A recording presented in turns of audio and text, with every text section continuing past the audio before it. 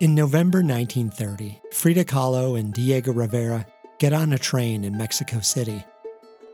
Frida is 23, Diego is 43. They've been married for the first time just over a year. The train heads west to Guadalajara, and then to the coast, to Mazatlan and Culiacan, and then to Nogales at the border of Arizona. The border, Frida writes to her mother, is just a wire fence separating Nogales, Sonora from Nogales, Arizona. But you could say that it's all the same. They head west to Los Angeles and up the California coast. Frida, sitting on the train, takes out a piece of paper. She draws a row of skyscrapers, and in front of them, the ocean. And then herself, a self-portrait in the city. On November 10, Frida and Diego step off the train in San Francisco. I was almost frightened to realize, Diego would say of Frida's drawing, that her imagined city was the very one we were now seeing for the first time. They have never been to the United States before, but Frida has long idealized San Francisco, the city of the world, she calls it. And now, in a cold breeze and fog, she's there.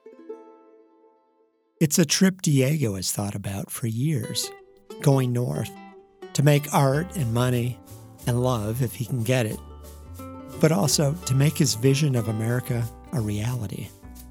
North America, Central America, South America, it's all one Pan-America to him, united by indigenous culture and colonialism.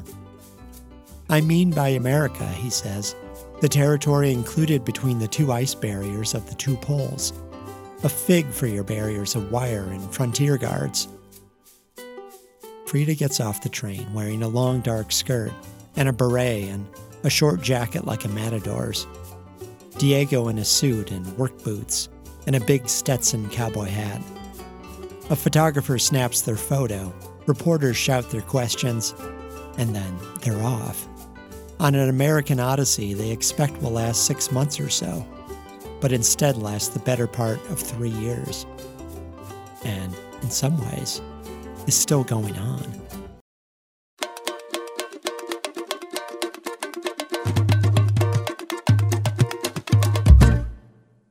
This is The Object Podcast, produced by the Minneapolis Institute of Art.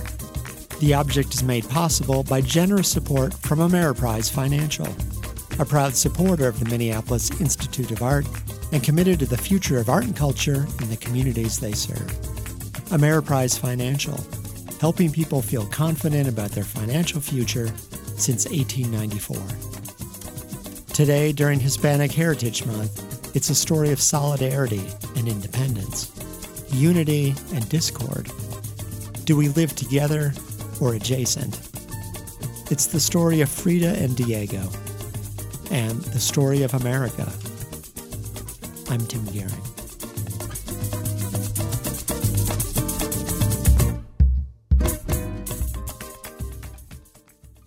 There are a lot of stories about Diego Rivera in his early years, most of them false. That he fought in the Mexican Revolution, that he plotted to kill the dictator Porfirio Diaz. But no, and no.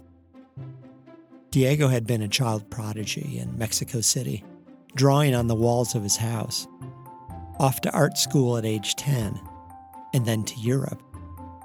When the revolution begins in 1910, Diego is in Paris, painting with Picasso and Modigliani, getting into fights and duels, taking up with a Russian painter named Angelina. He's an artist, and he's good at it. But eventually, he wonders if there isn't some higher purpose, some way to put his art to use. A friend in Paris had told him, "There is no hero of art who is not at the same time a hero of knowledge and a human hero of the heart. When he feels living within him, the heart and space and all that moves and all that lives, even all that seems dead, even to the very tissue of the stones, how could it be that he should not feel the life of the emotions, the passions, the sufferings of those who are made as he is? His art reveals to the men of today the solidarity of their..."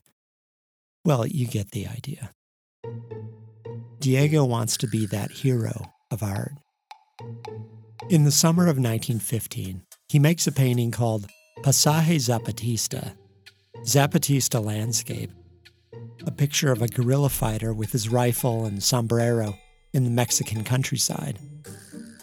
Diego has never seen the Mexican Revolution, except in photographs, and yet he's made a picture full of heart and solidarity. Everything shown from multiple viewpoints, in the Cubist style, right? Picasso's style. And, well, Picasso likes it. He likes it so much, the story goes, that one day Diego goes over to Picasso's studio, and Picasso is painting a piece called Man Seated in Shrubbery that looks a lot like the Zapatista in the Mexican desert. Diego is furioso, even though he's borrowed the entire Cubist concept from Picasso, right? I am sick of Pablo, Diego says. If he pinches something from me, people will rave about Picasso, Picasso. As for me, they'll say I copy him. One day, either I'll chuck him out or I'll shove off to Mexico. This story, apparently, is true. People call it the fight that breaks apart Cubism, a divorce where everyone takes a side, and most people take Picasso's. So one day, after 13 years of trying to be a European, Diego does leave Paris and Picasso, and even Angelina, his Russian common-law wife, and he shoves off back to Mexico. Diego may have failed at becoming European, as one biographer puts it. But when he returns to Mexico in 1921, he's not exactly in touch with his roots either. On my arrival in Mexico, he would later write, I was struck by the inexpressible beauty of that rich and severe, wretched and exuberant land. Maybe so, but his way of expressing this inexpressible beauty is still very European. And here's this new government in Mexico, finally free of Spain's influence, trying to distance the country from Europe. Only a fool like Rivera, who was in France during the Mexican Revolution, can carry on about the revolution, gripes his fellow artist Jose Clemente Orozco. Jose Vasconcelos, the government's education minister, who helped lure Diego back to Mexico, also has concerns. He gives Diego jobs like art advisor to the Department of Publications and director of propaganda trains, whatever that is. They don't actually require him to make art. When he finally does give Diego a wall to paint, making a fresco in the auditorium of the National Preparatory School at the University of Mexico, he watches him closely. Diego spends months calculating the curves of the walls, the ideal proportions. For a full year, he works on this mural, 1,000 square feet of art. He calls it creation. And yet, even before he's finished, Diego is unsatisfied. And so is Vasconcelos. There's something too European about it. It looks more Italian than Mexican, more abstract and sedate than what the country has just gone through. So, in November 1922, Vasconcelos tells Diego to get out, leave Mexico City, go to Oaxaca, in the south of the country. And he does. He goes to Tehuantepec, an almost legendary town on the old pre-Columbian trade route between Central America and central Mexico, the center of Zapotec culture. And here, Diego is transformed. He finds his vision of a new Mexico, same as the old. The pre-Columbian artifacts he starts to collect, the clothes of the women in their huipils and long skirts, the candlelit velas or processions through the streets. And when he comes back to Mexico City, this is what he paints. On the walls of the National Palace and the Public Education Building. A Mexico that never stopped being Mexico. centering the indigenous in a kind of socialist paradise. Now, he writes, there begins to dawn a hope in the eyes of the children, and the very young have discovered on the slate of the Mexican sky a great star which shines red and is five-pointed.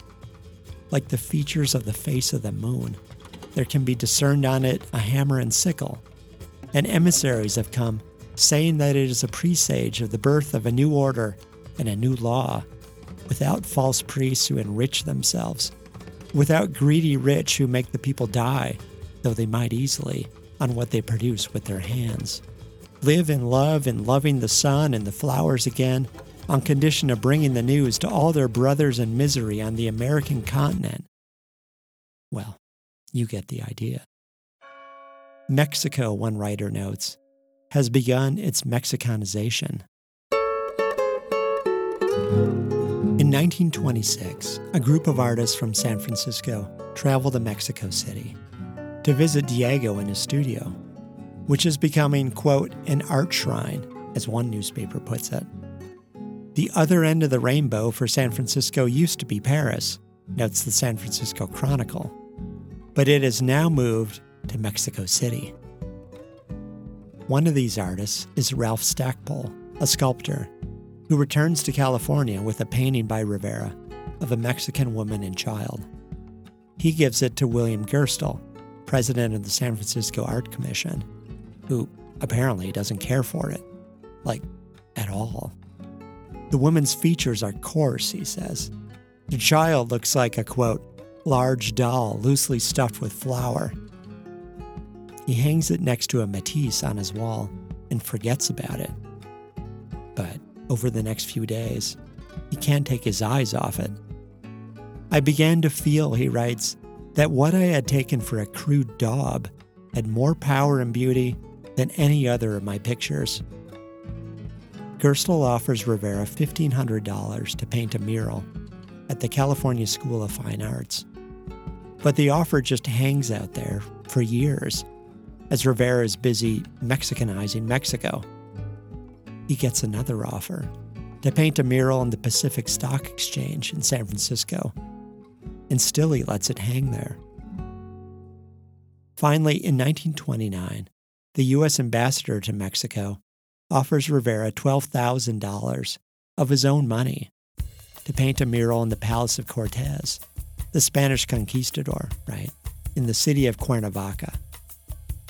This ambassador, Dwight Morrow, is the father-in-law of Charles Lindbergh and a former partner of J.P. Morgan, a business guy, appointed by Calvin Coolidge to cool things off between Mexico and the U.S. The better for trade, right? And he's good at it. A diplomat who's actually diplomatic. He, too, has a Pan-American vision. One continent under business. Well, Diego is happy to take Morrow's money because it's the Palace of Cortez, and because Morrow has a great house in Cuernavaca where he can stay while he works, and because he needs the money. By 1929, Diego has married and divorced his second wife, Lupe, and married his third, Frida Kahlo. A former art student at the preparatory school he painted back in 1922, right? Maybe you remember the scene in Frida, the movie, where she taunts him in the auditorium. Watch out, Diego, Lupe's coming back! Yeah, that probably never happened. But Diego, when he marries her, does promise to pay off the mortgage of the family's famous blue house. So he takes the $12,000, paints one of the best murals of his life in Cuernavaca, and agrees to go north. California, Diego would say, is the ideal intermediate step between Mexico and the United States. Historically Hispanic, right across the border. Except the U.S. turns down his visa at first, because he's a card-carrying member of the Communist Party, right, and not shy about it.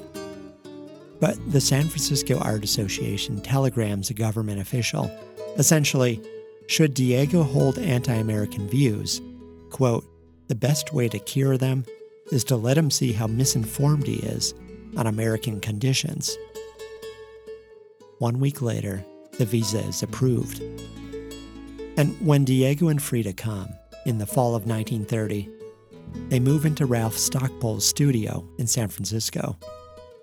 That afternoon, they're invited to cocktails at the home of the director of the stock exchange, a palatial place with a terrace overlooking the bay.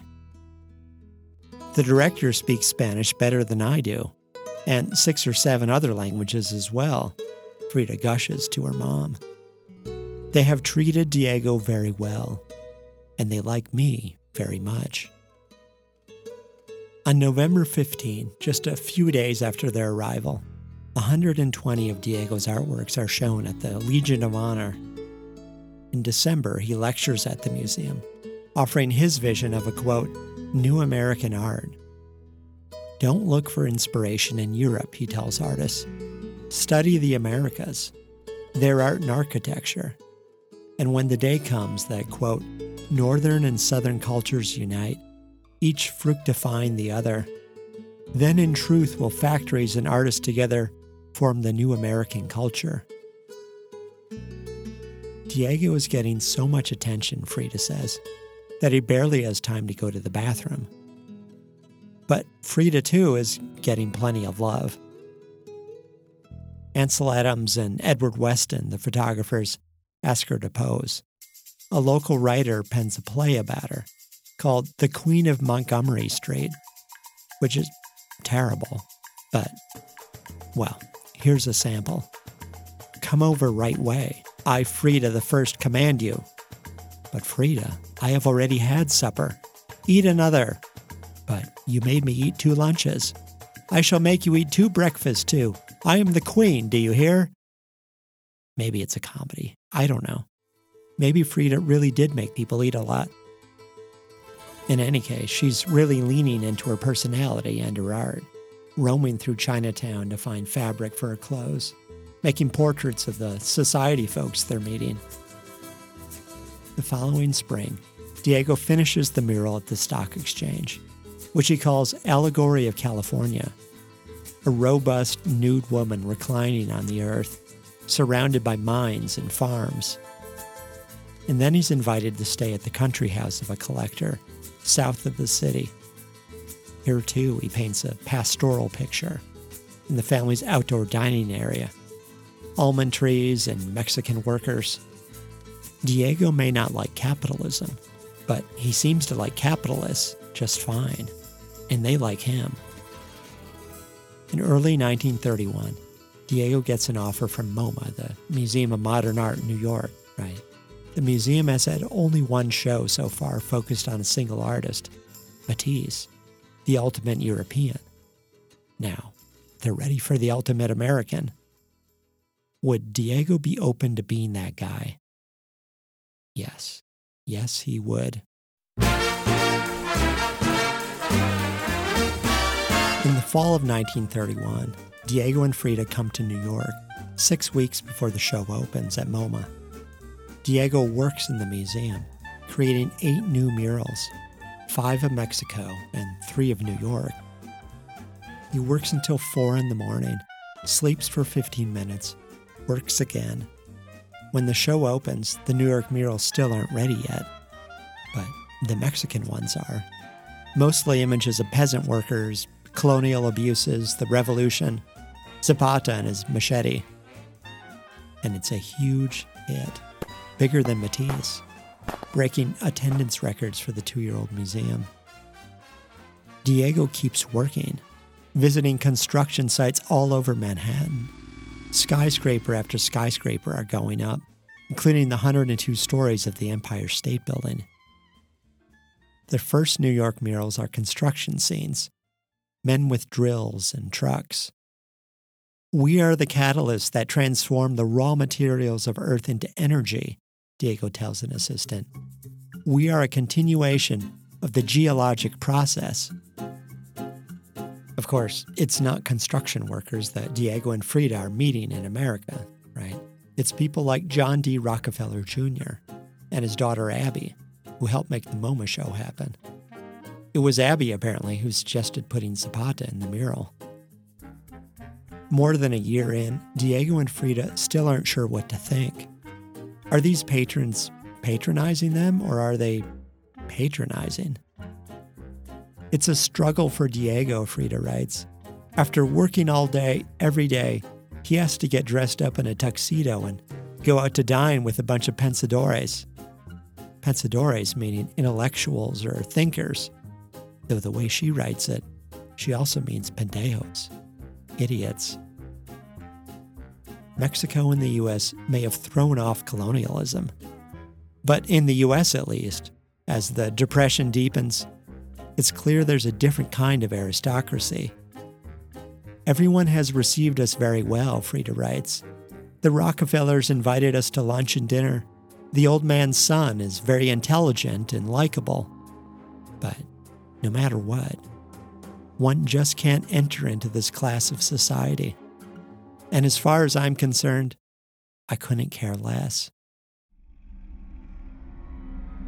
Now, the Communist Party never liked the idea of Diego going to the U.S., painting for rich people. And in New York, their worst fears seemed to be coming true. In January 1932, during the MoMA show, Diego speaks to a local Marxist club, whose slogan is "Art is a weapon in the class struggle." But the group releases an apology afterward to its members. In his speech, it says, he made no mention of his own unprincipled activities as a supporter of American imperialism. Rivera was exposed as a renegade, it goes on. And it was also shown that Rivera's renegacy has been reflected in his art, which has grown increasingly sterile as he is drawn further away from the working class, which once made him articulate, and which transformed a feeble imitator of Picasso into a powerful artist of the revolution. Ouch.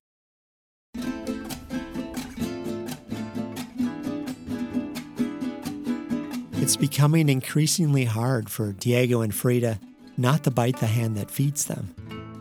And yet, when the Detroit Institute of Arts later that year commissions him to paint 27 panels of frescoes inside the museum, he accepts and spends 8 months working 15-hour days, 3 months just touring the Ford assembly plants and other industry in Detroit, marveling at the machinery. And when the Rockefellers invite him back to New York in 1933 to paint a panel in the new Rockefeller Center, he accepts this too. The theme, as the Rockefellers describe it, is, quote, man at the crossroads, and looking with uncertainty, but with hope and high vision, to the choosing of a course leading to a new and better future. Rivera suggests a panel depicting capitalism on one side and socialism on the other, and a man in the middle, literally the man at the crossroads. He shows a sketch to Abby Rockefeller. On the capitalist side, men in soup lines and soldiers in gas masks. On the socialist side, Lenin's tomb and marching revolutionaries and strong female athletes. The family says, sure. But that's not all Diego paints. As he's working, all the pressures come to bear on Diego. The rich people paying him, the communists calling him a sellout, and Frida, who just wants to go home. Diego adds an image of a speakeasy, men and women dressed up with drinks, and above them, a group of germs floating around, specifically the germs of syphilis and gonorrhea, gangrene and tetanus. At the last minute, he also adds a portrait of Vladimir Lenin himself, very much alive. It's hard to say which part the Rockefellers most object to. Lenin is offensive, but the speakeasy scene might be worse. Because John Jr. is a Baptist teetotaler who supported prohibition, but also because one of the figures, right under the cloud of germs, looks a lot like him. Jr. tells his father, then in his 90s and the richest man in America, that Diego's mural is, quote, obscene, and in the judgment of Rockefeller Center, an offense to good taste. He asked Diego for one simple change. Take out Lenin. Diego says, no. So, on May 9, 1933, the head contractor walks up to the mural, calls Diego to come down from the scaffolding, and asks him one more time if he'll paint over Lenin. No, he won't. The contractor hands Diego a check and asks him to leave.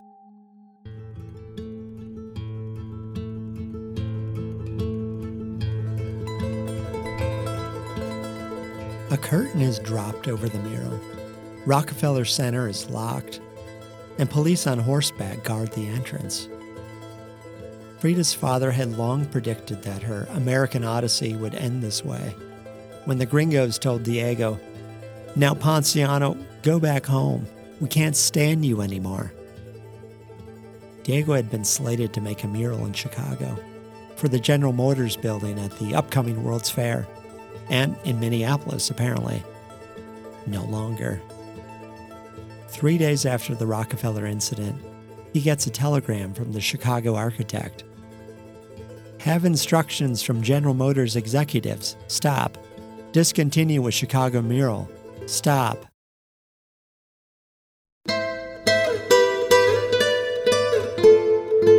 In the Frida film, she urges Diego to leave, right? With my tail between my legs, he asks her. We don't belong here, she says. I am tired of these people, and I am tired of who you are around them. In fact, Diego began an affair almost as soon as he got off the train in San Francisco with Helen Wills, a tennis player with short brown hair who won gold at the 1924 Olympics. She was the model for the reclining nude in his mural at the stock exchange. She was, he said, all that was beautiful in California womanhood. Well, when they get back to Mexico City in 1934, Frida and Diego soon go their separate ways. A few years later, they divorce. The world is changing. Hitler is on the march. Stalin is proven a mass murderer. Trotsky, who stayed with Frida and Diego, is dead, an ice pick in his head. Kahlo is called in for questioning. There are a lot of questions these days and very few answers. But in 1940, when the same architect who commissioned Diego to paint the stock exchange asks him to return for the Golden Gate International Exposition, he agrees. I would like to know, Diego asks, if you want a Mexican or an American subject. In the end, he goes for both. For years, he says, I have felt that the real art of the Americas comes as a result of the fusion of the machinism and new creative power of the North with the tradition rooted in the soil of the South. He calls the mural Pan-American Unity. An American diver in a white suit and cap flips backward into a pool, while a Mexican sculptor carves the feathered serpent deity Quetzalcoatl. A strong white fist wrapped in a U.S. flag crushes a puny wrist with a swastika tattoo. Frida, who's been hospitalized in San Francisco, writes her ex-husband, Diego, mi amor, remember that once you finish the fresco, we will be together forever, once and for all, without arguments or anything, only to love one another. Behave yourself. Of course, he doesn't, right? He paints Frida into the mural and himself next to her, holding hands with Paulette Goddard, Charlie Chaplin's wife. Rivera has been sleeping with her too. This time, it doesn't seem to matter. Between Frida and Diego, there has always been solidarity, even if it isn't obvious why. A short time later, at the San Francisco City Hall, they marry each other again. Sé de tu traición, sé que al mentir ni lo pensarás. This has been the Object Podcast. Produced by the Minneapolis Institute of Art, with generous support from Ameriprise Financial. Check them out at ameriprise.com. Check us out at artsmia.org. If you enjoyed this show, please rate and review us, and subscribe wherever you get your pods so you never miss an episode. I'm Tim Gearing. See you in a month, and thanks very much for listening. Tú te irás con otra. Pues que te vaya bien. Prefiero tu partida